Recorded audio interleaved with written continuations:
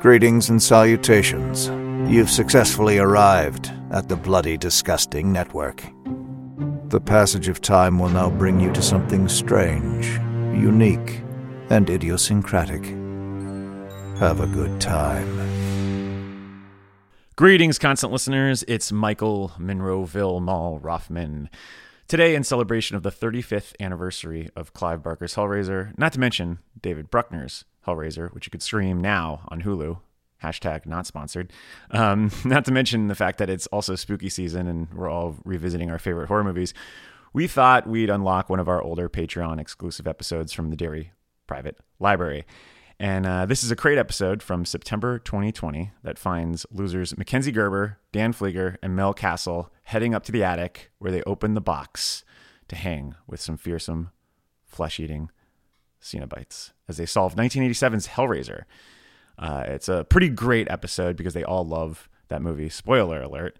But as you know, as we do on the Losers Club, we have an analytical lens, and they certainly bring it to that movie. And so I think you're going to like it. But if you enjoy this episode, you could get even more of them by joining our Patreon, www.patreon.com/thebarons.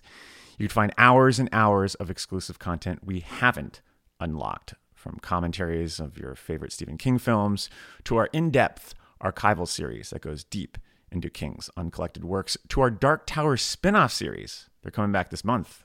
Something on Mr. Callahan, I believe. To our book episodes on new King books, like last month's Fairy Tale, last year's Billy Summers, and the list goes on. And by the way, yes, we do lock the new episodes in the Patreon for the new book episodes dedicated to King's new books. But here's the thing. We're on a chronological reread. We can't put them in the main feed. You're all on a path here. You're on the path of the beam on the main feed.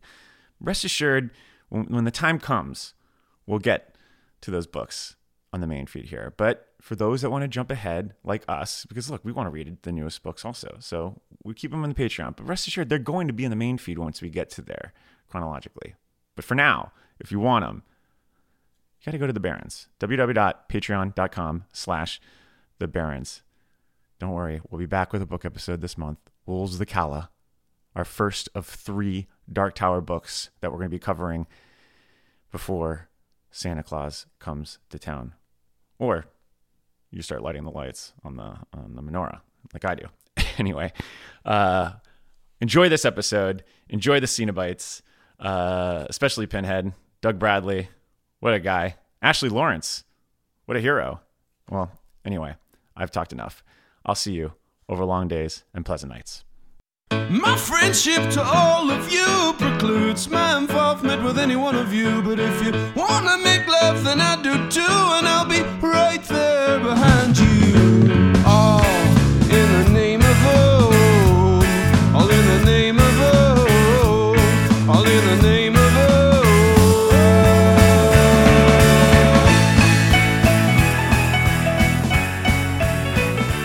Greetings, constant listeners, and welcome to another episode of The Losers Club, a Stephen King podcast. And today, we're opening up another crate. And for those uninitiated, the crate houses episodes where the losers get to chat about horror films outside the realm of King. These episodes are determined by members of the Turtle that make requests on the Barons. And you know, today I opened this giant crate. And it was like one of those awful Christmas gags where you have to keep opening wrapping paper after wrapping paper, and finally ended up with, in the palm of my hand, a beautiful golden puzzle box. That's right, at the request of Zoe Morrison, whose art we just posted on our socials via the Fuck, Marry, Kill episode. I don't know if you two saw that. We just posted her stuff, though. She's requested that we cover Clive Barker's 1987 classic Hellraiser. But before I open the box, I'd like to go around and quickly share who will be joining us from the Netherworld. And if you two could briefly tell us in your introduction, your first introduction to Clive Barker's Hellraiser, and also if you were to be a Cenobite, what special trait might you have? Mel? Hi. Do we do nicknames? Sure. I'm going to do nicknames. Let's keep it up, yeah. This is Mel Chattering Cenobite Castle, and my introduction to Hellraiser was that I knew about it for almost my entire life because my parents loved to joke with people that they watched Hellraiser when I was like a 3-week-old infant on their lap, like, and that it did something irreparable to my brain. Oh, wow. I was too young to comprehend what was going on the screen, but they're both into horror and genre movies, and so it's just sort of been buried in me all this time. It wasn't until I was much older and able to comprehend the movie. I think I first saw it probably in college and just rewatched it for this episode. And it was like a first time watch just because I didn't remember much. But I've always associated it with just something formative for me in terms of being into horror because it's imprinted on my brain. So it's always just held a nice place in my family lore. Great. And then who else do we have on the call today? Well, this is Dan Butterball Flieger, and I just opened a White Claw, so it's going to get wild. I loved that punctuation to Butterball. I didn't want to step on anyone else's record, so sounded like a chain hooking into you. The drinking will be legendary. So my parents are also huge fans of this movie, more so my father, and I remember they rented it, and I would walk through the living room sometimes when they would watch horror movies. Similar thing with The Exorcist, where they were watching a movie, I heard noise, so I ran in, saw what was on the screen. I was probably like 5 or 6, and then just ran out of the room. And from then on, when my dad would tuck me and my brothers in at night, he would quote the movie, and he would often say things like, "Your suffering will be legendary, even in hell," which might actually be from the second movie, but he quotes it all the time. And whenever we had like a puzzle or a riddle, toy, he would act like it was opening the hell dimension. So this one's deeply ingrained in my childhood psyche and trauma. Oh, wow. That's great. And then to round it off, you have me, Mackenzie, Hellhead Gerber. I've been a big Hellhead for a long time. I love the Hellraiser series. I can't remember the first time I saw it, but I definitely watched this in order.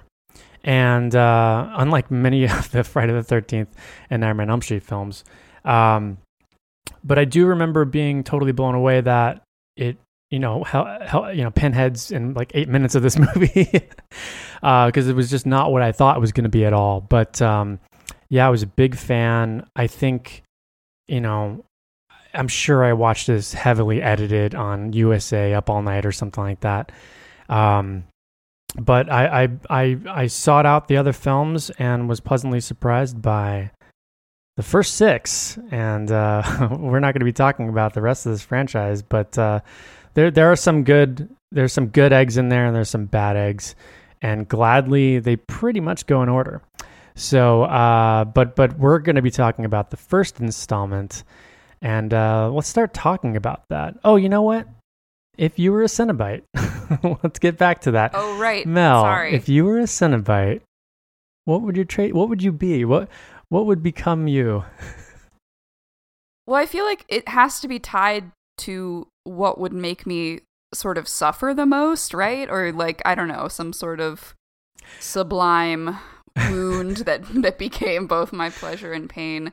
We already have the Chatterer, but I do feel like my dental phobia is so great that it would be something to do with my mouth, and but I'm not sure what that would be. Maybe just like making my entire lower half of my head like open like a jaw. That sounds pretty cool. And yeah.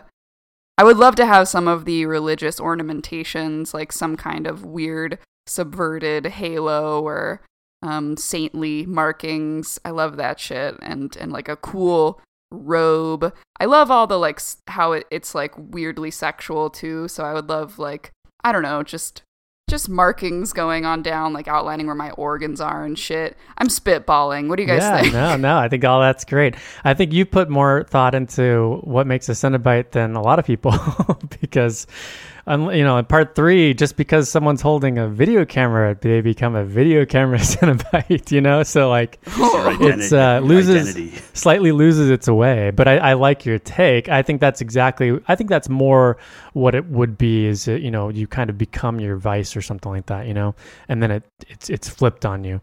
Dan, what would you be? So I would also have an oral one, which is interesting that we're kind of meeting there. I think what would be like one of the chains is a fishing rod on my head, and in front of me would be dangling a chapstick that is just out of reach, and I would be cursed with a dry mouth for the rest of my life.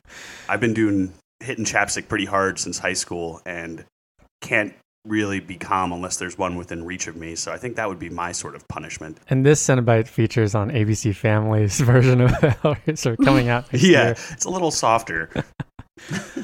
But damnation nonetheless. I think I would be just completely contained in some kind of latex gimp suit. Because I think I have like a bit of claustrophobia. I mean, I'm blowing that out of proportion. I don't really think I do have an intense fear of it, but I feel like that is something that would be flipped on me, and then so I would just kind of be like condensed or like vacuum sealed. It'd be sick if you only had like one eye visible. Yeah, like one eye vacuum sealed, and then. But I like the bits of lead Cenobite and the female Cenobites. Like the way that they've got like their flesh pulled back in certain parts, you know what I mean? Stuff like that. So maybe I'm missing out. And then I also thought, one of my major fears is a tornado. So maybe I would just be flying around the room constantly. You can never really get a good look. The other ones would be like, oh my God, we have to bring him with. It's the tornado Cenobite again. Jesus Christ. You're the only kid who ran out of Twister out of the theater screaming into Hellraiser. Yeah. I'm going to change my answer slightly because I'm so scared of surgery. I would also want like surgical implements like sticking out of me, like something had disrupted the procedure and I had like walked off the table. Ooh, that sort of happens in part 2, actually. Oh shit. Full disclosure, I've only seen the first Hellraiser. Oh, hey, you know what? That's okay, because that's really all we're going to be talking about today. Yeah, right. Yeah, we still have eternity to know your soul, so it's fine. I think it would be wonderful if some of our brilliant fans, maybe Zoe herself, will take it upon themselves to draw these Cenobite versions of us. I'll probably be doing that in my free time. But because we're already doing this in our free time, let's get back to Hellraiser and let's head down to the basement of Horlicks University. Christ, I can't see a friggin' thing. Where'd I leave my flashlight? You remember, Doc? Never mind. Let's let this last nail out of here. So for those of you who haven't listened to a Crate episode, the Horlicks University basement is where we're going to be talking about the background of this film. And Dan, do you want to talk about a little bit about the background of this? Do you know anything about this movie? Yeah, sure. So obviously this comes from the brilliant mind of Clive Barker. It was actually originally in a horror novella called The Hellbound Heart, which was published in November of 1986. It's part of the Night Visions anthology series. And I think that they wrote it knowing that it was going to become a movie because the turnaround was pretty quick, seeing as the film came out in 1987. Right. Yeah, they I believe. Yeah, they were definitely kind of. I feel like they kept talking about co-writing it, during not co-writing it, but writing it during the process of beginning to develop the film. Absolutely. Right. So the actual movie was directed by Clive Barker. He wrote it, obviously the source material, and he wrote the script, the screenplay. Yeah, and this wasn't his first. Right. I mean, he had done. So he had done. Oh God, what was that other film that he did right before this? I'm blanking. If you look it up. He basically I know that he was really disappointed in other adaptations of his work. Like he hated what someone did with Rawhead Rex and one other film, and he wanted complete control over his own material to make it into a movie. Yeah, he just felt like if you're gonna get this thing done, you got to do it yourself. Otherwise, it's just gonna be totally torn apart. And I totally agree with that. And not that I've worked in film a lot, but having come from a theater background, yeah, if you want to do something, you got to direct it. You've got to kind of be the end all be all if you don't want someone to be cutting apart your script. But so the problem with that, Mac, is that you have no money, right? Like, that's true, and that's why they wanted to do this film on the cheap. I think they had Christopher Figg was a producer, and they kind of sold it as like, we're gonna do this in a house with 3 people. I mean, it essentially is that. I mean, it is very kind of contained to the house for the most part. I believe half of the filming was done, and they kind of started previewing some of it to the producers, and they were like, oh, we can throw some more money at this, because they liked what they saw. And then there were sequences like the creation sequence where Frankenstein kind of puts himself back together in the attic. Like, that was added after the fact. Things that you thought, yeah. They also like said that because they thought it was going to have more appeal than they initially thought, it couldn't be set in the UK anymore, and so that's why they had to like redub people, right? That was my next question: is there ever a point in this film where either of you thought this was shot in America? I mean, the redubbing's crazy. I'm a big fan of. I'm a big fan of European horror. There's just like a different feel. I feel like I could watch them on mute and tell if a film is made in Europe, especially if it's a horror movie. And this one definitely captures that. And I guess the UK is a little bit of an outlier. It's not technically Europe for all means and purposes, but it does not feel American, I guess is what I'm saying. Yeah, I watched it with a friend who had never seen it, and we spent a lot of time being like, where are we in space and time? I think we settled on New England because we were like, well, the ocean's there, but it's like grimier than the West Coast, so I don't know. I mean, that would make sense. Yeah, but I think too, Clive Barker, and I really do think he's a great artist. He does video games. He's a painter. He's a great writer.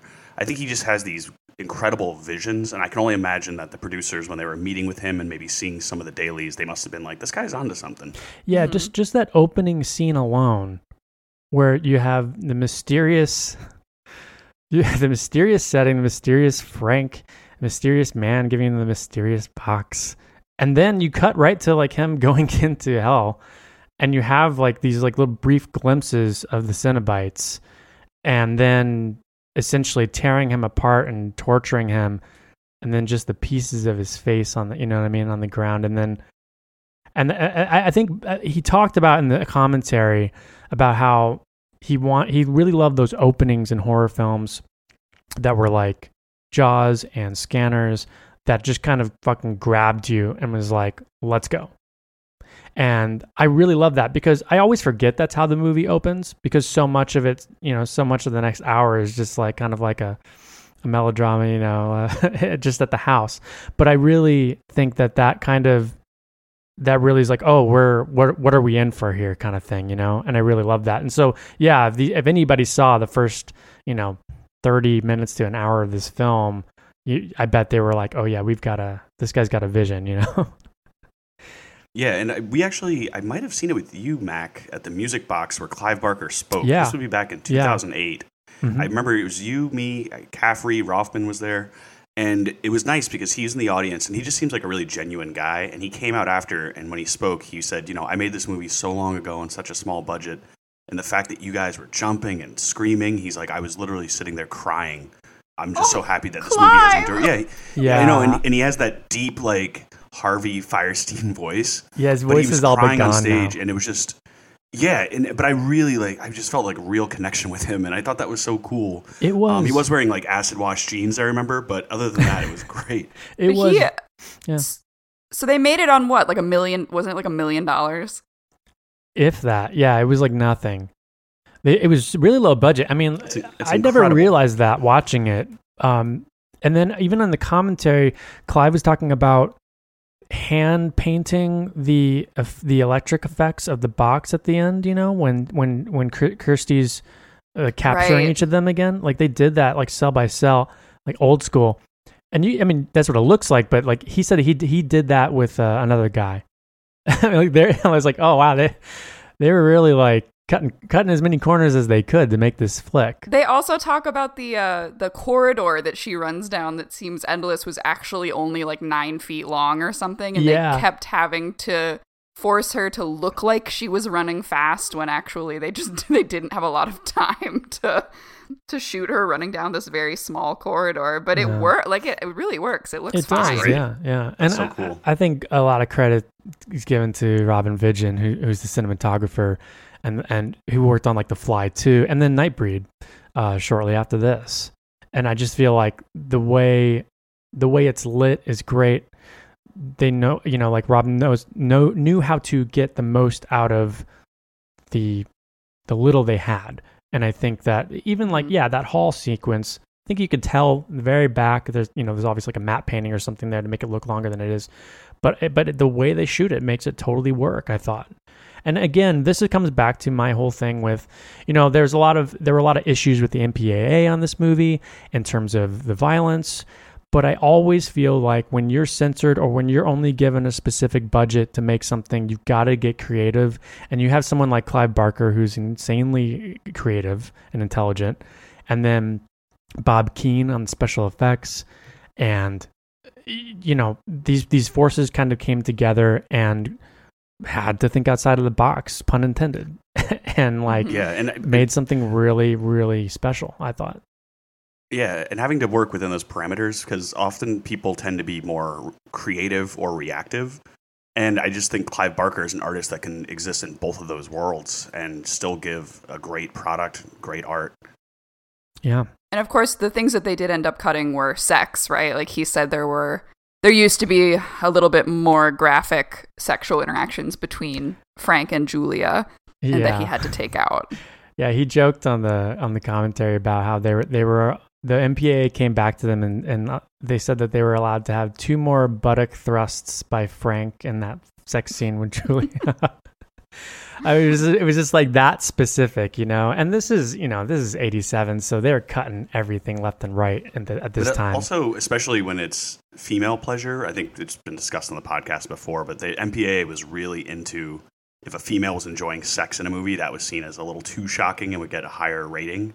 They're like, there's sex and then there's sex. But but like Julia is embracing the sex and she's, and you see her face, she's loving it and it's pleasure and pain mixed. And I think people just could not handle that. And it's so crazy to look back on that. I mean, it still goes on, but I do think I do think this movie was ahead of its time. I think it, obviously it became very popular, but I think that's because people were kind of wanting to see something like this, a little bit more visceral, a little bit more sexy, something that was kind of pushing the boundaries. I don't know, like if you had the box, would you push it to the limits kind of thing, And so the MPAA, for all they try, I think they by giving us less, it just made us want more. And obviously we definitely get that in the next one. Maybe not sex, but violence. Sex in the third one, though. Oh, yeah. We cannot move on without talking about Christopher Young's score in this film, which I think's one of the best horror scores out there. Some people think it's gaudy or overdone or overused. I think it's great. I love the box theme. I love the main theme. And there was something that said I was watching the Leviathan, there was a documentary on this. It's like 2-hour documentary on the first film and then a 2-hour documentary on the second film. And sadly, they don't have, the rights to the footage of the film. So, I mean, well, the dialogue, I guess. They show some scenes, but they don't, you can't hear it. But they were talking about how the movie does take itself seriously. And I think a lot of horror films at the time were just like slasher flicks, and that's great. I mean, there's a time and place for everything. But I do feel like this movie really takes itself seriously, and I feel it's very smart and well done. And I think that the score reflects that hugely. And Christopher Young even said in the doc that his relationship with the film and Clive was able to pull this score out of him, and for better or worse, it's kind of defined his career. And I think that's a great thing to define your career, because I think it's a great score. I think it all just aligns. It actually reminds me of talking about Hannibal for a different Patreon episode recently, and the aura of high camp or gothic camp that just suffuses the whole show. And I think that's here too. I mean, if you look at the costumes and what the Cenobites actually look like, it's very campy. It's like incredibly over the top. Same with the music. But because it is self-serious, you are compelled to just kind of absorb the whole vibe at once. And I mean, there's just something campy about a guy who's just like fully flayed, also like hitting on his like former girlfriend. It's really leaning into that side of horror that would be ridiculous if it ever let up for a second, but it doesn't. Yeah, I think Hannibal's a good comparison because there's like a sophistication to the villain. It's not a jump scare.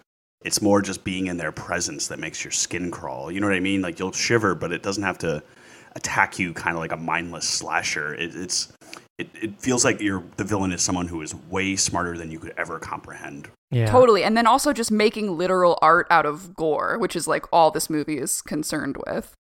Oh, absolutely. And yeah, especially with the Hannibal thing there. Yeah, I think they both do that very, very well.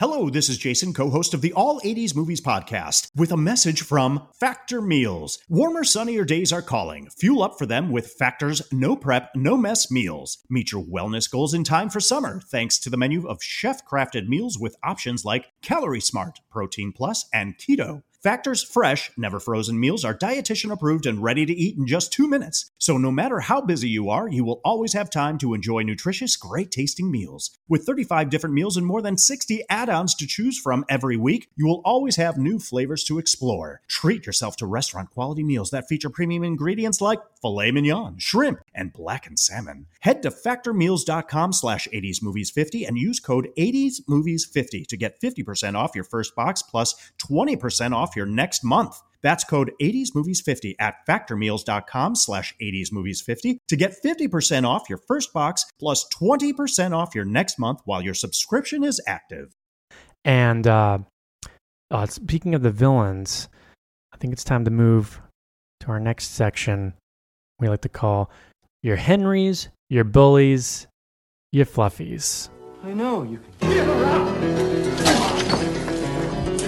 What are you doing, Henry? What are you doing? What I should have done a long time ago. Get in there, Wilma. Tell him to call you Billy, you bitch. Stop it! Stop it, Henry! I'll scream! Oh, scream all you want. I'll help you. Wake up! And this is a section where we're going to be talking about the cast. We've got our heroes of the day. Let's start off with Ashley Lawrence, Kirsty Cotton, who would later show up in Hellraiser 2, Warlock 3, The End of Innocence, and maybe no spoilers necessarily, but maybe another Hellraiser film if you stick with the Hellraiser series. I think it was funny. She said that she looked like the lead singer of Dokken in this movie. Which I wholeheartedly agree. I love this character. I think she's great. I think they do her justice in the next film as well. But what do y'all think, Mel? Do you guys know if this comparison is really popular and I'm just like late to the game?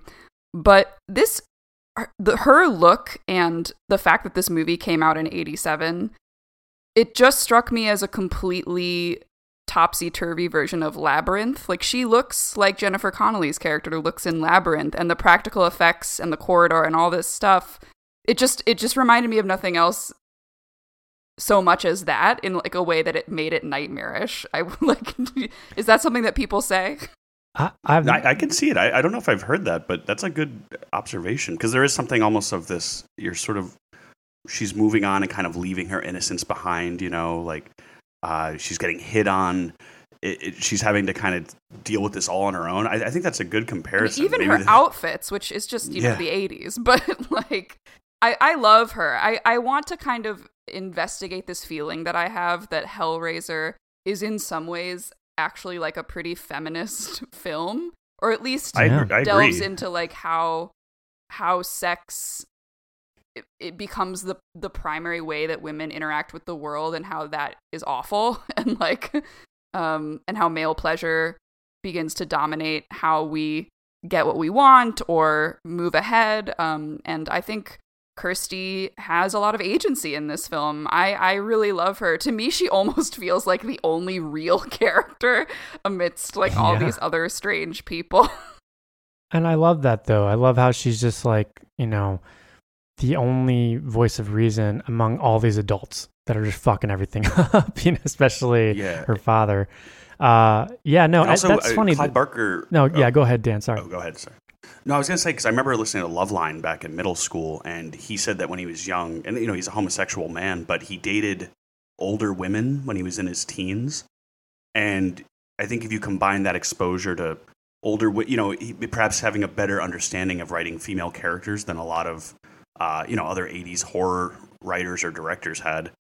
He was a constant guest on Loveline too, and I love hearing his voice. Again, it's got that very like gravelly, but he always has interesting stories to tell, and he just seems like such a nice guy that you could just he could fit in any situation. Well, something funny about the Labyrinth parallel is he's a big Dario Argento fan. Like that sequence with the sheet coming on the bed, the dream sequence where the sheet kind of like doused in blood and the feathers are all over the place and stuff like that was very Argento, he said. And Jennifer Connelly was in Phenomena. And so maybe he's pulling a little... Where she can talk to bugs. Yeah, where she can talk to bugs. And I think that maybe there's a little connection there. I really like that Labyrinth pull, though. I've never heard that before, Mel. If you've seen that on the internet, you have to shoot me any other thoughts. But it's just so weird. They came out so close together. I thought that maybe it would just be a natural connection. But I love Kirsty. I think that Ashley Lawrence does the best that she can with like the weird script that she's given, and she really sells it. And she also gets a little opportunity for her own romance, which I think like can be read as a sort of tossed off thing, but what I view it as is just like, wow, let's get one glimmer of like what a healthy consensual relationship might look like amidst all of this like tumultuous, hellish abuse and seduction. Yeah, and I know that like the Steve, the love interest played by Robert Hines, when we'll talk about him in 2 seconds, that he was not happy. Well, I guess we could just move to Steve right now because we're going to talk about it. He was not super happy with his character, and it wasn't that he felt like... I just think he felt like he had nothing to do, but that was the point. They purposely wrote that character, they said, as kind of like Kirsty's foil, like in terms of just they wanted Kirsty to be the stronger character, which is totally the way that it goes in the film. But sadly, Steve doesn't do fucking anything in this movie. He shows up at the end. That is so important. I know, but even when he shows up at the end, like she basically saves him, which I think is really cool. And I feel like nobody talks about that a whole lot because I feel like this franchise gets, I wouldn't say overlooked, but I think that because of the melodramatic aspects of the Frank-Julia relationship, I think this first film kind of gets glossed over sometimes when they talk about this franchise. I think they go right to 2, but I think that there's so much to pull from this one. I feel like, like you were saying, just with from the feminist outlook of it, period. I think, it just gets totally glossed over, but but if you think about every interaction that Julia has, the men almost all are shown to like pretty much get on the brink of rape with her. And it's like very important, I think, that they show Steve as a sort of passive, like the scene where they kiss is there's a lot of like lead up where they're kind of like flirting and pretty much like just asking each other, like, is this what you want? And before they kiss, and it's like a very sort of like chaste kiss even after all that. Yeah. Dan, but there's just no threat of the same kind of, like rape. Yeah, and I think that ties into with Julia too. There's a lot of S&M influence in the costuming, but also the dichotomy between pain and pleasure. And, Julia kind of making herself vulnerable, but when in fact she's the one that's really controlling the situation and, she's the one that's going to dominate the men ultimately. Yeah. I just think it's great how that theme is kind of woven throughout the entire film and a little bit further into the series, but eventually it kind of drops off. It just becomes just a little bit, movie. Yeah. Well, Julia, we should talk about Julia. She's really complicated because I agree that I like her. She does have, I mean, she does kill these men and does wield agency in that way, but she's doing it for, her Skella boyfriend, and he never kind of releases control of her. She never really thinks for herself. She's always just wanting to fuck her Skella boyfriend. I love the Skella Yeah, but I think boyfriend. she is getting off on it too. I think she does enjoy it to an extent. And I think also the fact that they cast, a woman that was in her late 30s as the villain in a movie. You don't see that as often back then. It would always be, a younger girl cast in that part. But, Claire Higgins is, she's been around, been in a few movies. I think it was a great choice to put her in that position. Yeah, and her hair is awful. It is. But it was the 80s. Some things that are just time stamped, and that is just one of the the biggest ones. But I think I agree, Dan, in that maybe it was like her consent in this is that like she does actively enjoy the very like BDSM nature of their relationship. Yeah, and there's a lot of power shifting too with her and Frank, because in the beginning, isn't he's sort of like pleading with her and begging, and I think she kind of eventually does submit to him, but I think that goes to the larger kind of S&M themes in this movie too. But. Also, totally. let's just note, like, I'm an avowed admitted monster fucker, but like Frank is a little too gnarly even for me. Whoa, really? He is just avowed covered in mucus always. Yeah. And every time he has a transformation, you think it's gonna get better, and it's like, oh no, he's still just slimy. Hey, if I was Julia, I'd have to really be good at keeping my eyes shut during those little flirtations with Frank. It's absolutely disgusting. Claire Higgins, man, knocks it out of the park in this. She's so good and so evil, but also I do like that power dynamic between the two of them, like you're saying, Dan. I do think there's a total shift back and forth. He desperately needs her to kill for him, but then even in the end, she's just kind of like, he's gone past it, like she was in it for like the best sex and love of her life, Frank, but Frank's like kind of like been there, done that. He's gotten the box and he needs her, but doesn't need her for that. He wants more. Even after going to hell and suffering all this stuff, he's not complacent, and he ends up killing her. But yeah, I think that Claire Higgins is a great choice. And I'd be remiss if I did not mention that she's also in Doctor Who as one of the Sisterhood of Karn. There you go. And she helps my favorite Doctor, number 8, aka Paul McGann, regenerate into, spoiler alert, another Doctor.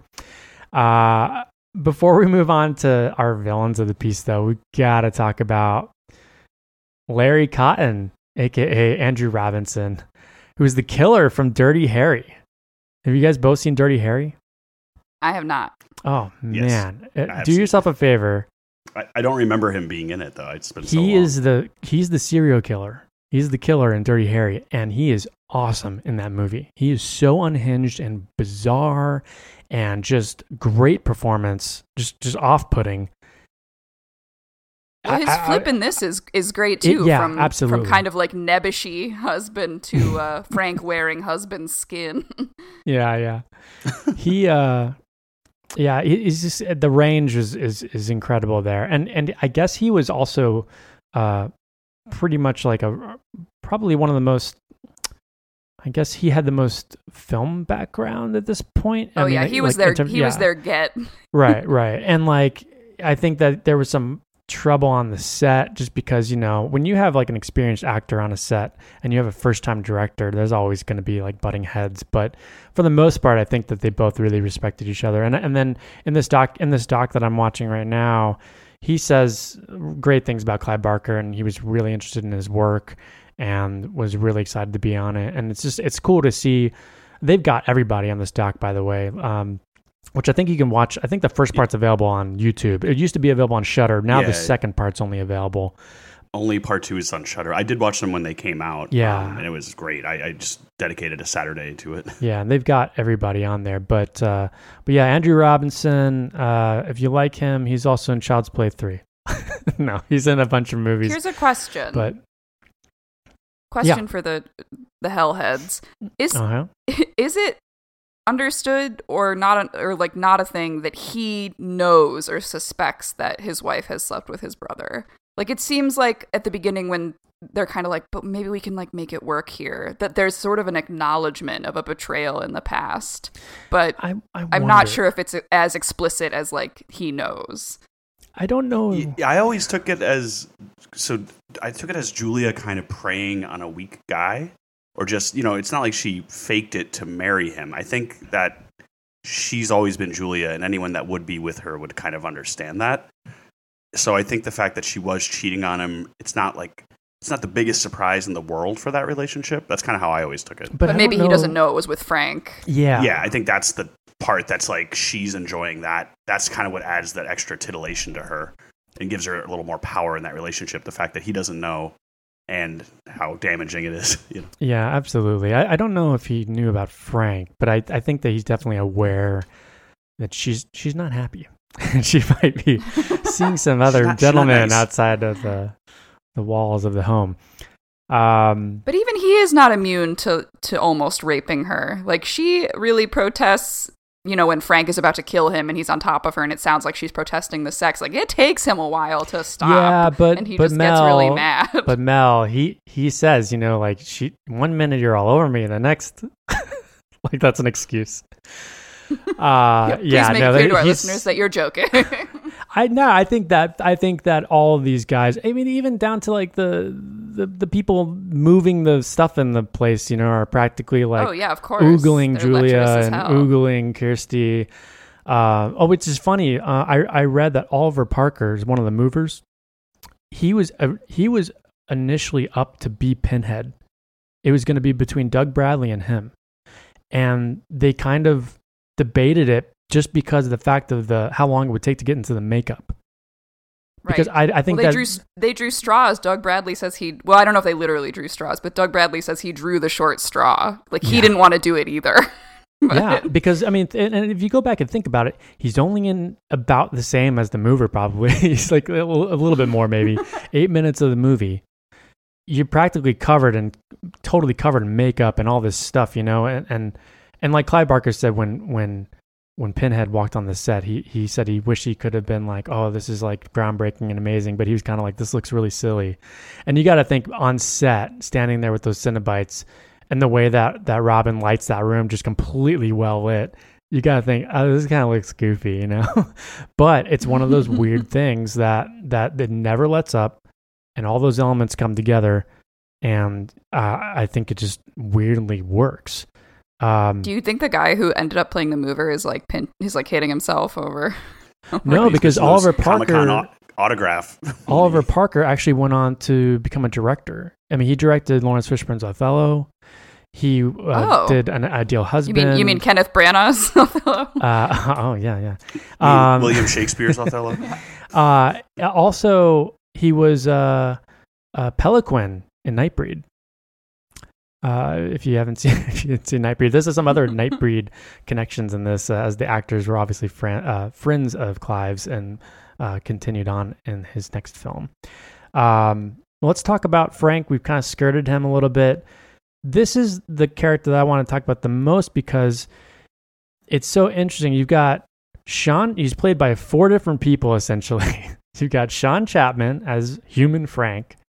You've got Andrew Robinson then playing Frank later on in the movie with the Larry skin on.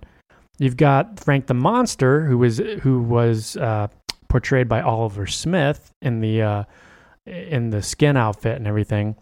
And then you had an unknown American actor doing the voice. And I think it's interesting because you have 4 different actors portraying him. And I like the idea that Frank has been essentially torn apart at the beginning of this film and is being pieced back together. So you have these 4 actors kind of using their performances to kind of piece this monster together. And I kind of think that really weirdly works because I know some people are put off by the dub, but to me, the dubbing aspect just made it feel like an Argento film, and I also, really love that aesthetic. Also, the voice is great. It's like deep and scary.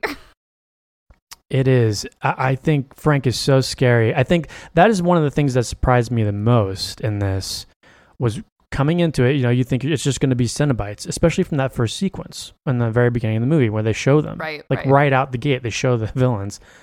But then most of the movie is just Frank and Julia killing people. And yeah, I can't wait till we get to the scares, because I think that Frank is just pretty terrifying. I think he's a great... Just to add another exponential layer, and in the second movie, Frank pretends to be a different character. Yeah. So we have 4 people coming together to represent a man who's then playing a different character later in the series. Just really good. Love Frank.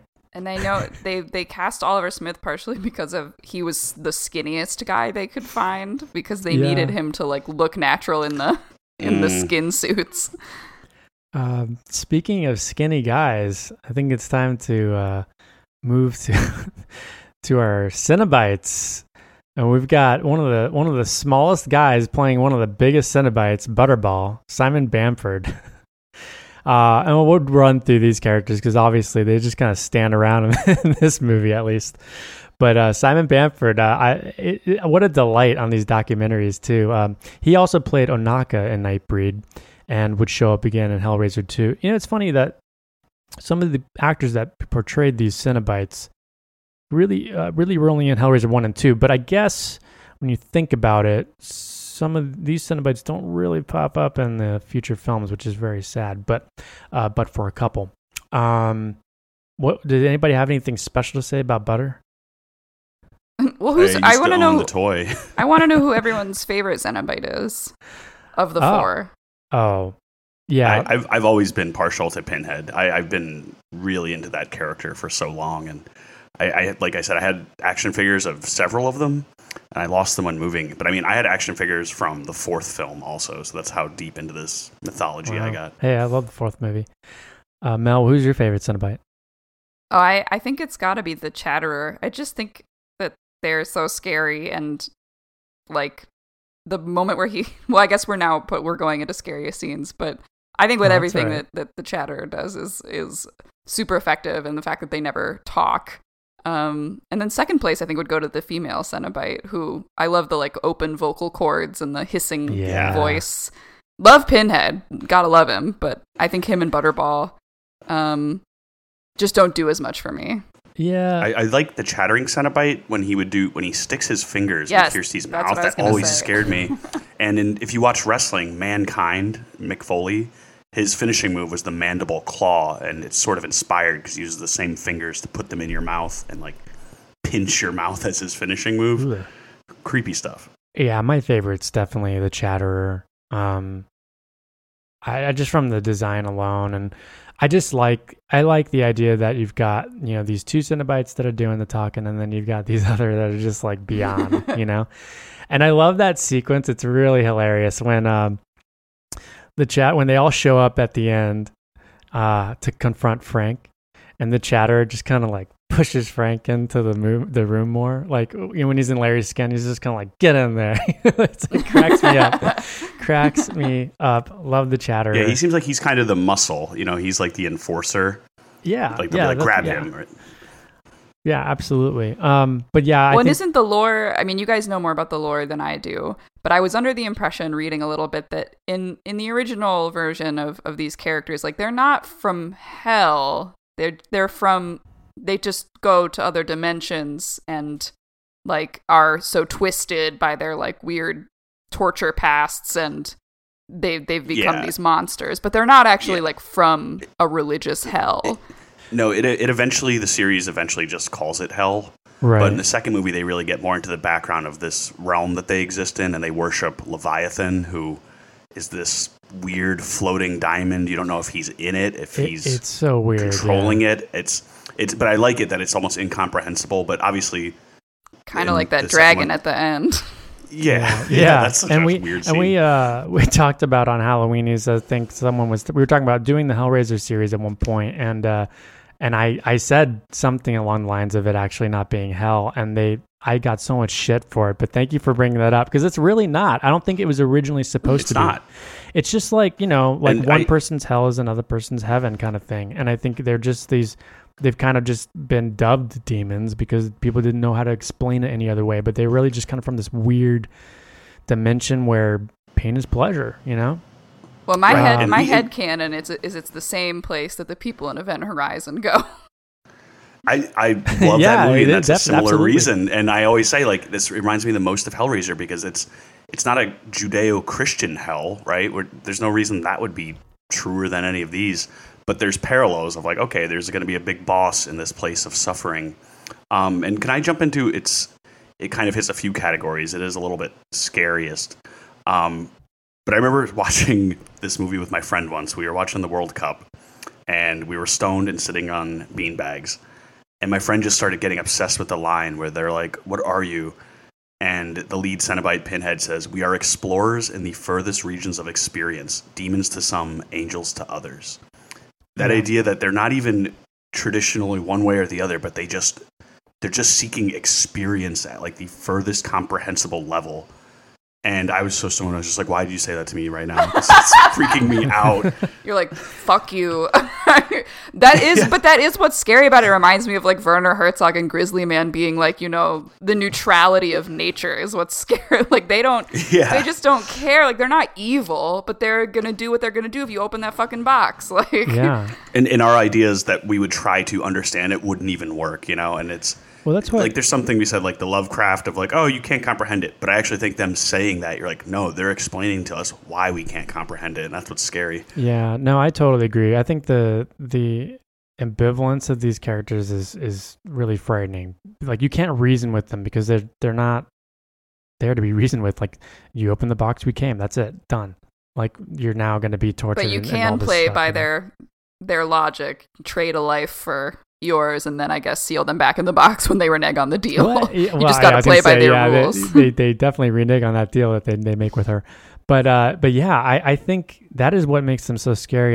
And Pinhead, or credited as lead Cenobite in this movie, because I don't think they didn't have the nickname yet, which is crazy to me. How did they not have that nickname right when they first saw him? You know, but he is played by Doug Bradley, and I just felt like I got to mention that he's in Hellraiser 1 through 8, and it's one of those roles. Justin says this all the time, my brother Justin, and that you can't replace Doug Bradley, and that's tough because I do feel like this is a character. This isn't necessarily like Freddy, but there's a cadence and a presence that Doug Bradley brings to the role over those 8 films, and in some of these movies he's in like less than this movie, but I just feel like it is pretty iconic, and it's really hard to put someone else in that role. I think he does such a good job selling those like over the top lines and balancing this quartet. Is any other comments on these Cenobites before we move to our next category? Can I make a comment on the Hellbound Heart? So he's not really a pinhead in the book. They don't really have a name for them, but it's funny. So in the book, they actually speak with like children's voices. They're higher pitched, and they smell like vanilla. Yeah, but they smell like vanilla, and there's like a sense of rot underneath the vanilla, which I think is great. And they're really not in there a lot. I mean, even like the movie, you know, they sort of just show up as this force of nature, and they have this weird dignity to them that's just so creepy. I think they call them the Hell Priest in the comics. Yes. But there's never like a pinhead. I like that Clive says he wanted to project a sense of, you know, a lot of intellect onto the lead Cenobite, and that was like a new sort of thing for a really creepy villain character, that usually they were just kind of dumb and lumbering and like going after you, or like Freddy, they were cracking jokes and just being like kind of punny. And this one was like, no nonsense, I'm very smart and I want one thing from you, and it is your suffering, was like kind of a new deal. I also read in my extensive Wikipediaing that the comic series is like potentially pairing Kirsty and Pinhead romantically, and all I have to say is I would like to see it. Oh, interesting. You stan. I have not heard that. That's very, very interesting, though. Well, and we had a fellow loser, Jen, admitted when we were planning this episode that she has a crush on Pinhead, so no, like we're not alone. Our affinity. You know. Oh, I mean, I have a crush on Pinhead. I mean, I'm reading the Bestiary comics right now. I don't have them all, but that is whetting my appetite. That pairing. Yeah, I think I got Dan an issue or a trade or something of Hellraiser, and he was kind of like, "Oh, this isn't really my thing," which surprises me because he's so into Nightbreed. But I think he ended Dan up. Caffrey, I just think to he ended clarify. up reading it and liking it. Okay, well, I'm sure we're gonna keep talking about the Cenobites and the horrific things they do as we continue. But right now, we're gonna talk about the stuff we don't like in a section we call shit for brains. Same old Henry, afraid of your own shadow. You know what, Henry? You're a regular barnyard exhibit. Sheep's eyes, chicken guts, piggy friends, and shit for brains. Look, it's a film of its time, people. It's very stuck in the 80s. If there's any, I would say if there's anything that I could say outright that I didn't like about it, personally, especially after watching the rest of these, is the idea of like the derelict that becomes like the weird dragon thing at the end. Because I didn't think you needed it. Like, I like the idea of that character being the man in the beginning who's kind of selling the box to people. And they bring that back in a remake way don't the line. Or not a remake, but a weird, awful version they kind of just threw out there to keep the rights. But I don't like that concept, and I didn't like the dragon. I thought it was just like, what the fuck is this? You don't need it. Like, I feel like the Cenobites are enough, you know? What do you guys think? I think that you have to watch this movie with context, because if you don't, it's actually a bad movie. Like, maybe unpopular opinion, but like, you know, if you go in with nothing other than I'm going to watch a horror movie today in 2020, it's not a good movie. Like, the writing isn't great, the acting is whatever, the budget is clearly like uneven in places, the practical effects are sometimes great, also uneven in other places. But when you have the context and when you sort of like surrender to the experience, it's like nothing else, especially of its time. Yeah. So I mean, I think because it kind of demands that of the watcher, it can be difficult. Like, I felt kind of bad watching it with my friend who had never seen it, because I was like, yes, like, this was made in the 80s with $1 million. Yeah. And I agree about the derelict, and I think like the puzzle box opening and closing is like exoticizing and racist. Like, of course they're gonna put it in this like vaguely Eastern setting, like give it to like this white man. And yeah, the guy is like weird and like cast as homeless and disgusting by virtue of that fact, and then becomes a dragon, and it doesn't make a lot of sense. I would actually be willing to forgive that were it not for like the other like, I think it's in keeping with the weird nature of the film that like there would be this other force that protects the box and just turns into a weird dragon at the end. Yeah.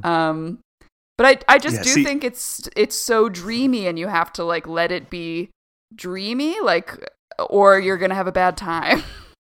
Yeah, the ethereal nature of it, I think the sum total somehow becomes better than the individual elements. Right. And I think I really like low budget cinema, so the fact that they could do this, like, I honestly would rather watch this than any of the Marvel movies. You know, when I see $300 million on a special effects budget, I'm like, nobody could write an interesting story. Whereas this, to me, is a very... I was raised Catholic, and the idea of hell is such a powerful concept of suffering forever. So, like, slasher movies never really bothered me, but this movie, for some reason, always gets under my skin. And it's just that concept of just being in not just pain, but agony for eternity while these people devour your soul. It just was so terrifying. Yeah. So I think it holds up pretty good for, you know, it definitely is of its time. And some of the effects are a little cheesy, but I'd rather see, you know, the hand-drawn or practical effects. Even in the end, I don't think it should have ended with the demon, you know, whatever. No? I think that's kind of cheesy. But I do remember from Leviathan, though, that it's interesting that the props guy had, like, what, $500? So he went out and bought, like, a horse skeleton and a deer skeleton and, like, shoved the hooks. He, like, put the horns through the hole. He basically created a creature that doesn't exist. And when you look at how, I mean, for $500 to create that effect, I think that's pretty cool. Yeah, I mean, they used what they had to, you know. I agree with you both on the front that it's kind of hard to watch it now if you don't have the context or go into it with some kind of knowing, or like whenever because this is one of my favorite flicks, and I think it's because when I watched this at the time in my life, I was very, I hadn't seen all this shit we've seen over the last, 20 years, you know what I mean? So this wasn't too far off. You were innocent and uncorrupted. Yeah, and it wasn't too far off from the special effects of where I was at in like the early 90s probably, I mean, this is only like so many years after that.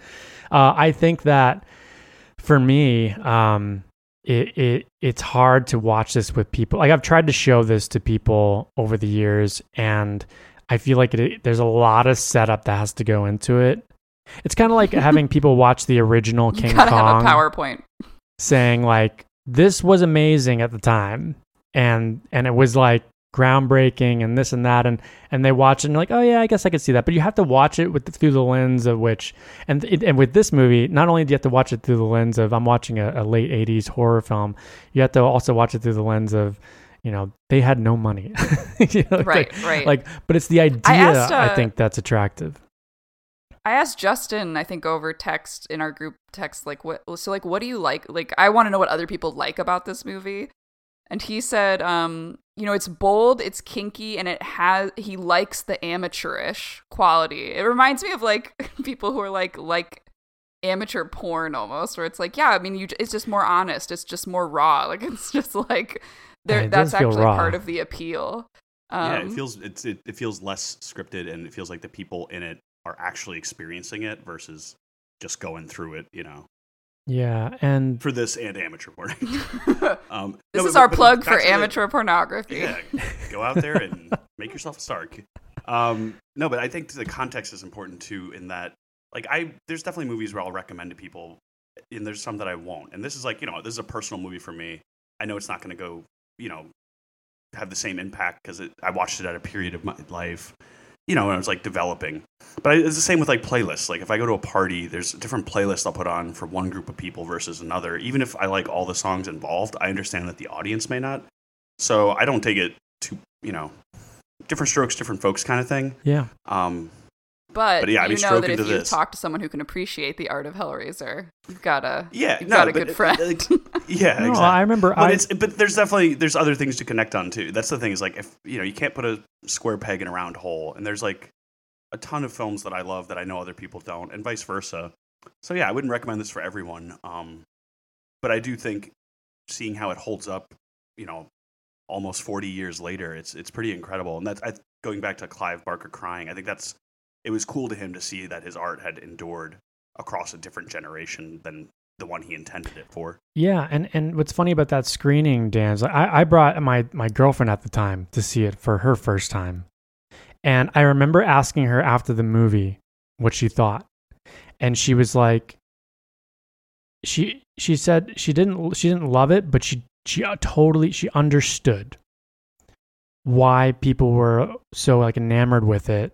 And then we got into like a really heavy discussion about the film itself. And I think that if she hadn't seen it in that setting with those fans, with Clive Barker that would speak about it afterward, I just feel like she wouldn't have liked it at all, or there wouldn't have been any kind of, the people can just like write this movie off in a heartbeat. You have to be open to it, and you have to welcome its strangeness and its rawness into you if you want to get anything from it. And I think that it does. Take the rawness into you. I think it does deliver. It's like a crash course of context. I think it does. You get that rawness in you. I think it does deliver the goods.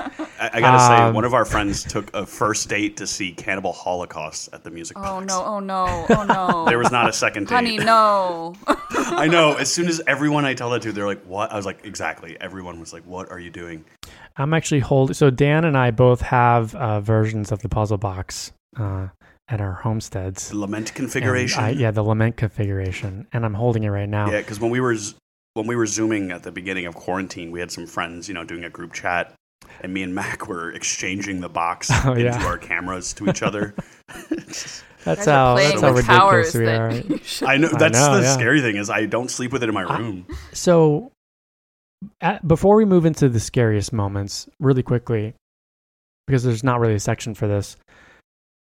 I think this, if they did a Hellraiser movie that was kind of like someone opens the box on a Zoom meeting. Do you know what I mean? Like that would be so cool. Or they did something like the box. Like I always had this idea where someone finds the opening of the trailer of the film is just going to like a building to like a building's daycare, and amongst all these toys in this little daycare center room, the box is there. And that's just kind of like a teaser. But like, what if like a child opened up the box? Mac, you know, write like, it. I mean, I know. Aren't they rebooting it for HBO? I really should. Okay, well, before I don't know if you guys have any ideas for a Hellraiser movie, just stew on that and maybe bring it up. I mean, I think Hellraiser... the kid stuff is I like the kinkiness. I wouldn't want to lose that. Like I need there to be people that are sexually active involved with the box, but that's very true. The box could end up anywhere. Yeah. Hellraiser : OnlyFans. I think the problem with the series, and now since we're still talking about stuff we don't like, not to get too involved with the rest of the movies, is that I think they start mistaking it for like a bad softcore porn entry situation where it becomes they take the sexual aspect of it and they kind of just make it a little bit more like about that. And I'm like, that doesn't interest me I as guess much. how so? Because the first movie is suffused with sex. It is like almost entirely about sex. So how? I already see it as. I guess it's kind of like late night Showtime movie, but Hellraiser. It's just not done as it's not done. It's just worse. Okay. Yeah, it's just worse. Yeah, it's just worse. Yeah. The third one has a lot more nudity because it's kind of like a dance club where there's like strippers. But the fourth movie, and I know not a major spoiler, but you find a Cenobite that came from the 1700s, Angelique. Yeah. And she's this beautiful woman, and instead of pain, the hell dimension would use seduction as their means of torturing people. No, because they're supposed to be the same thing. That's what the sublime means. Okay, I get it now. This is but it's great because Pinhead and her go back and forth, and he's like, "Oh, things have changed since you've been around," and it's interesting. If you're looking for continuity, Mel, this franchise is all over the place. It ends up on a spaceship, so there you go. I sort of love that. But... Yeah, the first four, I feel like the first four are, you can watch, I think 1, 2, and 4 more so, but 3, there are elements of 3 that obviously connect with 2 and 4. So I think if you're watching it for continuity's sake, 4 is kind of it. But they do kind of always add or change a little bit of the lore every time, so you kind of just open to, okay, well, this is this person's interpretation of it, whatever. But there isn't just one end all be all, and I don't think there is for the box. But I like continuity, and I guess to clarify too, I think when I say the movie is suffused with sex, it definitely is, but it also is conflating sex and power and gore and making them all the same thing, which is part of its appeal. And so I can see how if it devolves into just kind of tittillating sex without that element of part 3, I love it, but it's just fun sex. There's not a lot of deeper meaning. But I just think Perhaps that it's a hard line to walk with. If you have someone that really, really gifted, they can do that really well. But if you give it to someone that doesn't really know what they're doing, it can just really easily become kind of like, why am I watching this? This is just kind of gross and just kind of like total D movie, Okay, enough with the stuff we don't like. Because I do actually like this movie.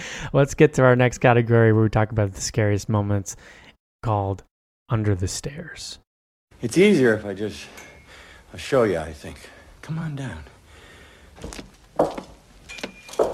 What's this? So, Clive Barker said that there weren't, quote, not enough boo scares or jump scares. So they had to add some of those things in this movie. And I don't think that those are the things that, even though there's a pretty good jump scare with the maggots corpse that kind of comes out of nowhere on Kirsty, but I do feel like... Who is that? Is that just one of the guys that That's died? one of the guys, yeah. She's been hiding... That's the funny thing to me. Apparently she's been hiding the corpses of these guys in the empty room. Doesn't that place not smell like death? Well, no, because they've been desiccated. Mummies don't smell. I don't know, but all those maggots that's and true. just If they rolling around. sucked like the life essence out. Oh, that's true. There are maggots, so there's some rot. Yeah, that's a bad. You can tell they added it. To a piece, exactly. somebody. But let's just go around in a circle and hit on some of our favorite, scariest moments. Triangle. Who wants to kick it off? I'll say Dan. one. Yeah. I think whenever the bell tolls is very scary to me. Yeah. And there's a scene where you see the bricks and then the color switches to negative. So the black, I'm trying to think if it's black turning to white or white turning to black. But through the creases, where the mortar is on the bricks, smoke starts pouring in. And I just think that's such a cool shot. It's such a simple effect, but it's very scary. The same with the chains.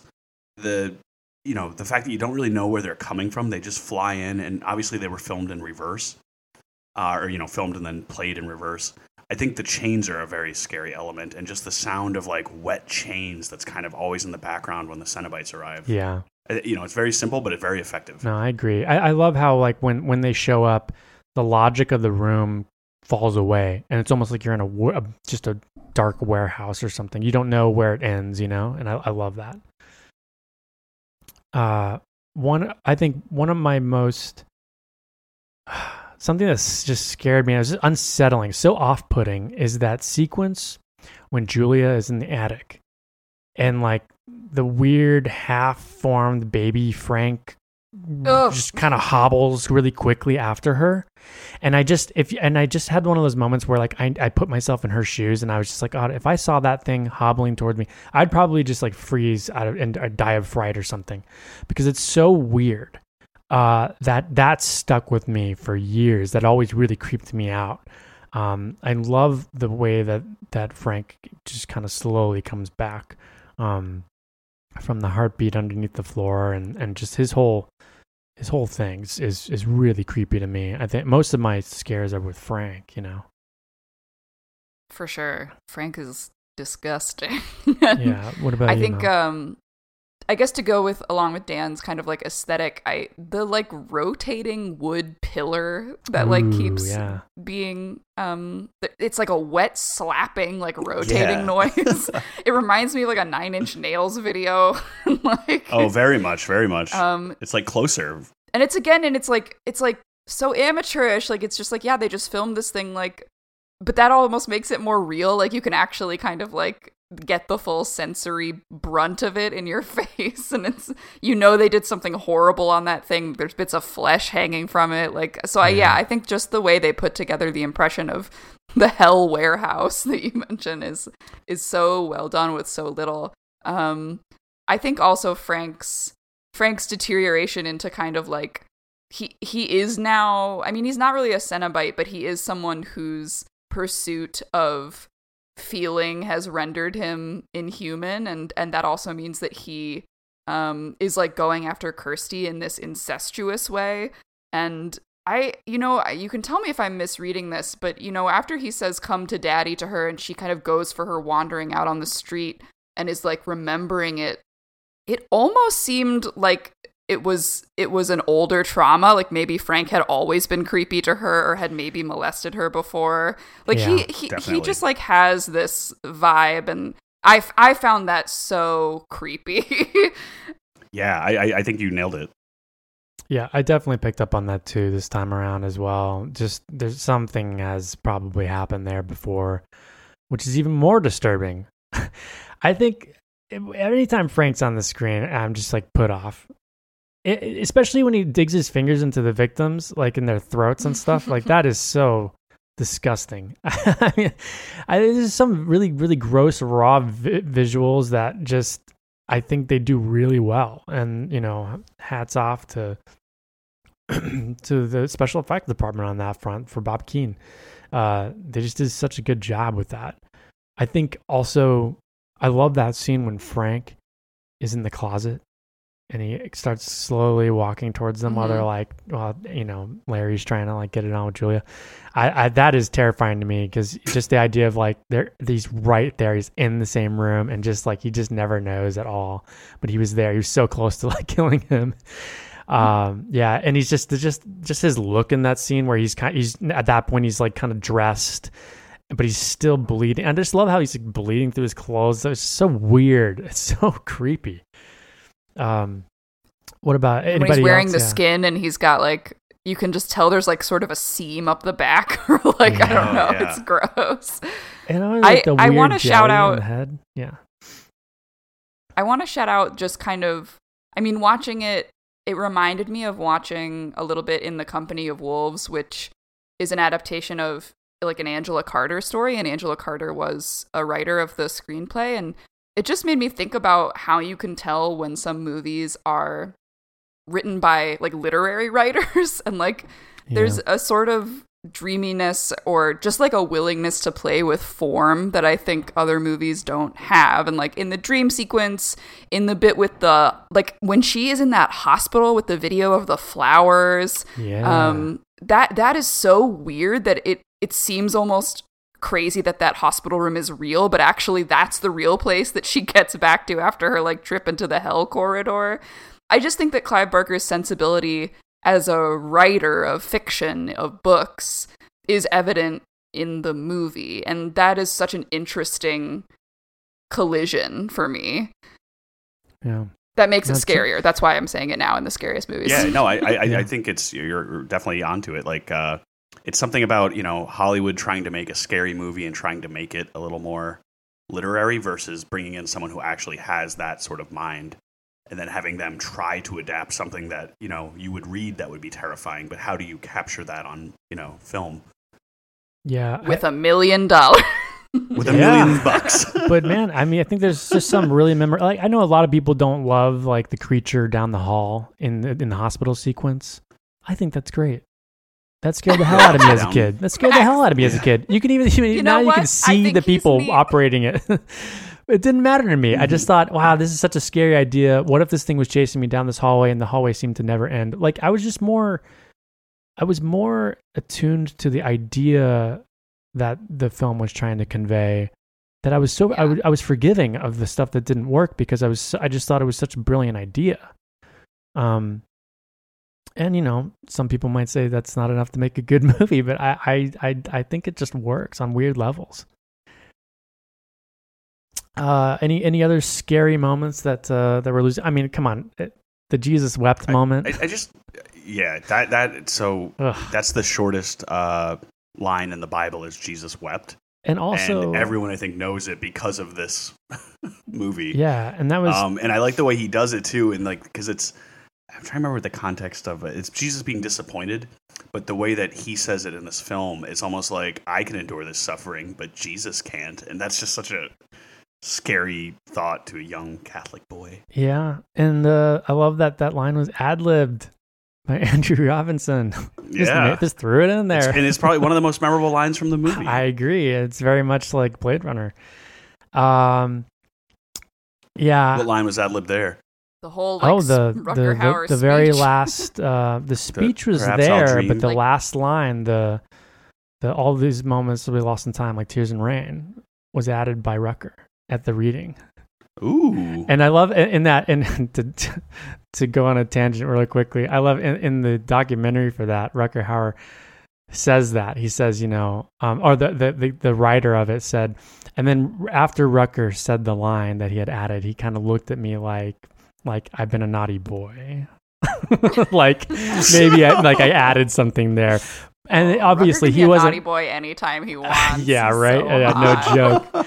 But it was great because they kept it in, and that's like, I mean, that speech is great, but that last line is brilliant, and I love that, and I love it when, especially here's someone who wanted so much control over this film because his last two movies, the script was just totally like obliterated, and only 3 or 4 of his lines made it into the movie, that he was still willing to let someone ad-lib like at a crucial moment of the film. I think that just goes to show that like Clive Barker's he's willing to, bring in things still if it makes the work better. Well, you know what the original line was? No, what was the original line? It was literally just like fuck you, or like go fuck yourself. Oh, fuck off! Yeah, I think is what been I love that too. Yeah. That's one of my favorite no, I think sayings. He goes, "Hey, Pinhead, suck it." All right. Well, those are our scariest moments when actors ad-lib. And let's move on to a quick category called King's Dominion. Oh, you done it now, Jordy Verrill? You monkhead. Now, this is a category where we talk about whether there are any ties to King, and there's a couple, and they're not huge ties. Did you guys pick up on anything, any kind of ties to King in this? No, I thought we were going to say there's none. Moving on. Oh, yeah, there's practically none. The docuseries opens up with a quote from King where he says, "I've seen the future of horror," and his name is Clive Barker. So he was held in high regard after, I think he read Books of Blood. And also in the commentary, we know that Mick Garris, who's done multiple King adaptations, he had, I think it was Sleepwalkers. I think Clive's in Sleepwalkers in the beginning. I think there's a bunch of reporters and photographers and policemen at the scene of a crime, and it's like all these like horror greats, all these directors and stuff. That is it. I don't know, other than the fact that it's the horror genre. I don't know if there's any other ties to King. Dan, did you catch anything in there? No, I was going to say that quote because I do remember seeing that. I think it's just he, appreciates the whole interdimensional aspects of this horror. Birds of a feather going to fly together. It doesn't have to be a direct connection, but you can tell Steven was loving this. I will say that when Clive goes epic with his work, like I remember specifically reading The Great and Secret Show and thinking, this is very King-like. This reminds me of the enjoyment I get from reading a Stephen King epic. Especially like The Dark Tower. So, I mean, Mac, if you haven't read it, The Great and Secret Show, I think would be right up your alley. Oh, yeah. I'll write that down right now. Yeah, and I've heard interviews too where people talk about Clive when he doesn't have like a set budget or an executive producer that he kind of like he'll make his universe tremendous, way beyond what the budget can handle. And I think if you look at some of King's works, there is that artistic hubris of just like, well, I'm just going to blow it up as big as possible, right? It'll work because no one's going to stop me. And I think they maybe have some similarities there. Maybe they work sometimes better with a little bit of constraint. Yeah. Hey, they're both horror writers, so that's a connection. Oh, there you go. Both born in the Northern Hemisphere. Yeah, tons of connections. Well, that was brief, but I feel like we did our due diligence of that category, so we're gonna move on here now to a fan favorite called The Creep Show. We gotta stop. Two people are dead already. We gotta see Christ, they died. Hey, Dex. Hold it. What happened? Two people are dead already. Now this is where we get to have a little fun and say some of our favorite quotes from the film, or dive into a quick reenactment of a scene. I feel like we have a scene here that Dan, you pulled up, right? Let's see if I've got here. Correct. And I think it's the scene where Kirsty first interacts with the Cenobites. And how long is this? Oh, okay. It's kind of long. Oh, it's just like 10 pages long. We've done longer, though. No, it's just 2 pages. That's 2 minutes. That's 2 minutes. Does anyone want to be Cenobite? You want to be Cenobite? Please. I've always wanted to do this. Does it say if it's the female Cenobite talking? Oh, yeah, it does. It does. Okay. Yeah. Look, listen, unless you want to be Kirsty Mel and not the female Cenobite, I'll be Kirsty. Okay. You do it. All right. Does that work? So we're cut to the scene. Kirsty's fiddling with the box, the lament configuration. It moves, and then where the hell bells did ring, chains clatter, jumping in, yeah. Smoke rises. Go, sorry. And action. Where the hell did you come from? The box, you opened it, we came. It's just a puzzle box. Oh, no. It is a means to summon us. Who are you? Explorers in the furthest regions of experience. Demons to some, angels to others. It was a mistake. I didn't mean to open it. It was a mistake. You can go to hell. We can't. Not alone. You solved the box. We came. Now you must come with us. Taste our pleasures, please. Go away. Leave me alone. Oh, no tears, please. It's a waste of good suffering. Wait. No time for argument. You did this before, right? Many, many times. To a man called Frank Cotton. Oh, yes. He escaped you. Nobody escapes us. He did. I've seen him. He's alive. Suppose he had escaped us. What does that have to do with you? I can lead you to him. And you can, it's falling apart. And you can take him back instead of me. Perhaps we prefer you. Hey, I feel like we should do our... That was good ending, Mel. I feel like really we should do voice. our own audio play of this. I liked both of your versions.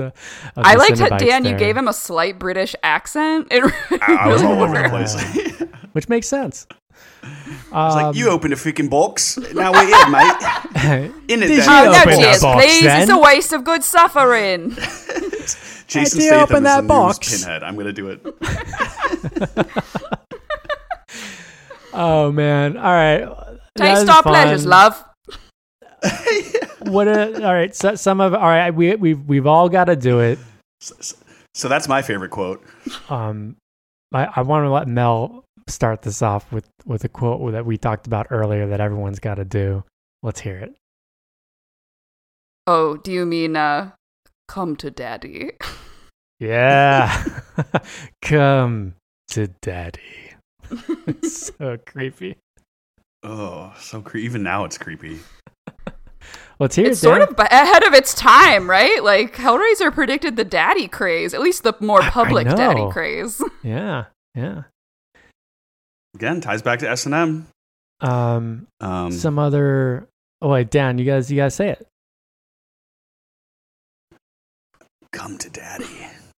Now we're just gonna get all the three of those on a loop, and then that's gonna be like an hour that you can that's listen my to on new YouTube. ringtone. We've already said Jesus wept. I love the "What's your pleasure, sir?" bookend of the flick, and any other lines that jump out to y'all. I mean, there's the classic "will tear your soul apart." That's a good one. Absolutely. Isn't that the tagline of the film? Yeah. Brilliant. I also love... I like when Pinhead... Oh, go ahead. No, I love when that victim sees Frank and he's like, Jesus Christ. Oh, Christ, help me. It's so like overdone, but it's so believable. The number of like I believe you it. can fit into Jesus Christ directly correlates with how scared you are. Yeah. Oh, man. Dan, what were you going to say? I like the when he's like, this isn't for your eyes. You can just imagine what's going on when, Yeah. they drag him back to hell. Oh, yeah, they're like, And then also, they're like, you're too young for this, sweetie. You can't. yeah. And then we have such sights to show you. Yeah, that's the other one. They're almost excited about what they're going to do forever to this person. That reminds me so much of where we're going. You don't need eyes to see.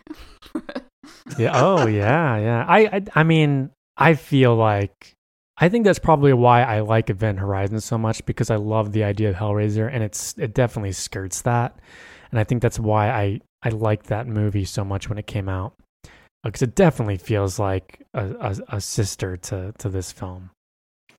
Yeah, and that Lawrence Fishburne. I mean, spoilers if you haven't seen for the next 10 seconds. But the idea that he sacrifices himself to save the rest of the crew, even though it knows he's going to suffer forever in this dimension, but they won't have to. And like, would you make that decision? No. I would just be like, not even just a kill me. little bit. I would have just killed myself. Just misery enjoys company. Jeez, man, you didn't even think about it. Eternal suffering. Oh boy.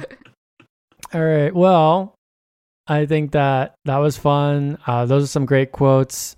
There are also some more great quotes in part 2 if y'all want to check that film out. But we're going to move on now to our overall thoughts.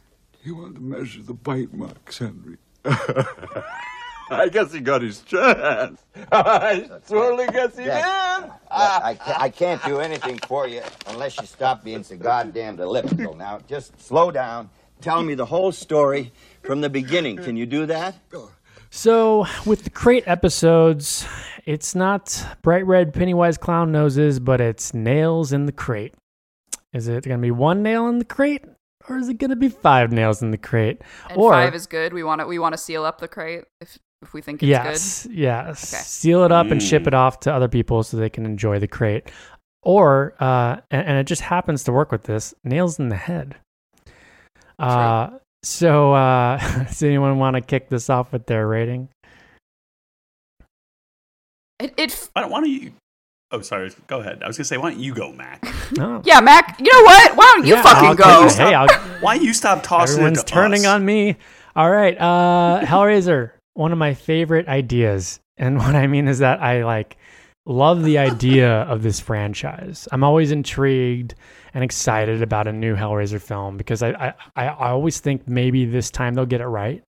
And looking back, I think there's something to be said about the first 6 films. And I know we're only talking about the first one, but particularly the first. I think Hellraiser, in many ways, to me, was not what I expected. It left me wanting more. Surprised me with the evil pair of lovers who in many ways scare me more than the Cenobites in this film. And I love the focus on pain and pleasure, the whole where one's paradise is another's hell. And I give this film 5 nails in the crate.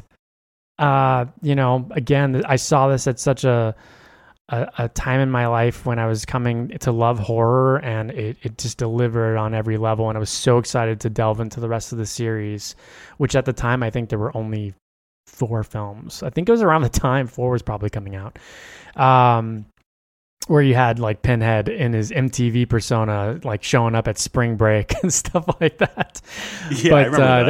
it was oh, I can watch this because it's on during the day on MTV. There are things with the film that don't quite sit right with me, but again, it was 1987, and I forgive it because I was so intrigued by the idea that it didn't matter. So yeah, 5 nails in the crate for me. What about you two? I feel that this movie, I feel that if I try to put nails in the crate will warp into a hypercube and not be a shape that is perceptible to human eyes. And it just doesn't feel like you can rate it alongside other films because of the context of its creation. Yeah. So if I'm forced to do it, I'm going to give it 3.5 nails in the crate because I'm being forced to shape it into a solid that will exist in our dimension and judge it by the standards of other movies, and that's what it gets. But just know that the crate strains to defy traditional rating systems, given that this was made on a shoestring budget by a person who got his start writing literary horror. It's just a weird dream that we all collectively had. And how do you rate a dream? I love that rating. I think that's great. I think that's a great way of that's perfect for of trying to make sense of this film. Dan? I mean, I think it's pretty clear what I'm going to give it. But this was definitely one of the first horror movies that I had seen that kind of leveled me up, where I was like, wow, I didn't realize something could be this scary. Seeing it in the context of a kid. And I'm not a person that's big on nostalgia, but I'm sure there's something in me that still turns into a little boy when I watch this movie. I remember watching part 4, I believe Bloodline. That was the first one I watched as it came out. Yeah. I think it was maybe direct to video. No, I think it came out in theaters. I did it. I would never be allowed in that theater. I was too young, just a baby. I think you said it, Mac, that it never fully answers your questions. It always leaves you wanting more. And a lot of other horror movies, they end up eventually explaining the entire mythology. And I still feel like there's mysteries to Pinhead, the Cenobites, Leviathan, the puzzle box, theologians of the Order of the Gash. There's just so much there. I think the creativity is amazing. The fact they pulled it in at $1 million, I give it 5 nails in the box. Ooh, nice. We got 2 fires and a 3.5 nails in the something. Really love Hellraiser. Love the series. Would love to continue to talk about the series, and that could happen if our Patreon turtle heads out there suggest it. But for now, I think this house has all but collapsed, and we've sent each demon back to hell, save for Butterball, who simply gets buried in the rubble. I always felt bad. Always felt bad for Butter. I always thought, well, he doesn't go back to hell. He just gets buried in the rubble. Like he's not with his friends. I know. I was like, where's that side movie where Butter's trying to find his friends? I just like to call him Butter now.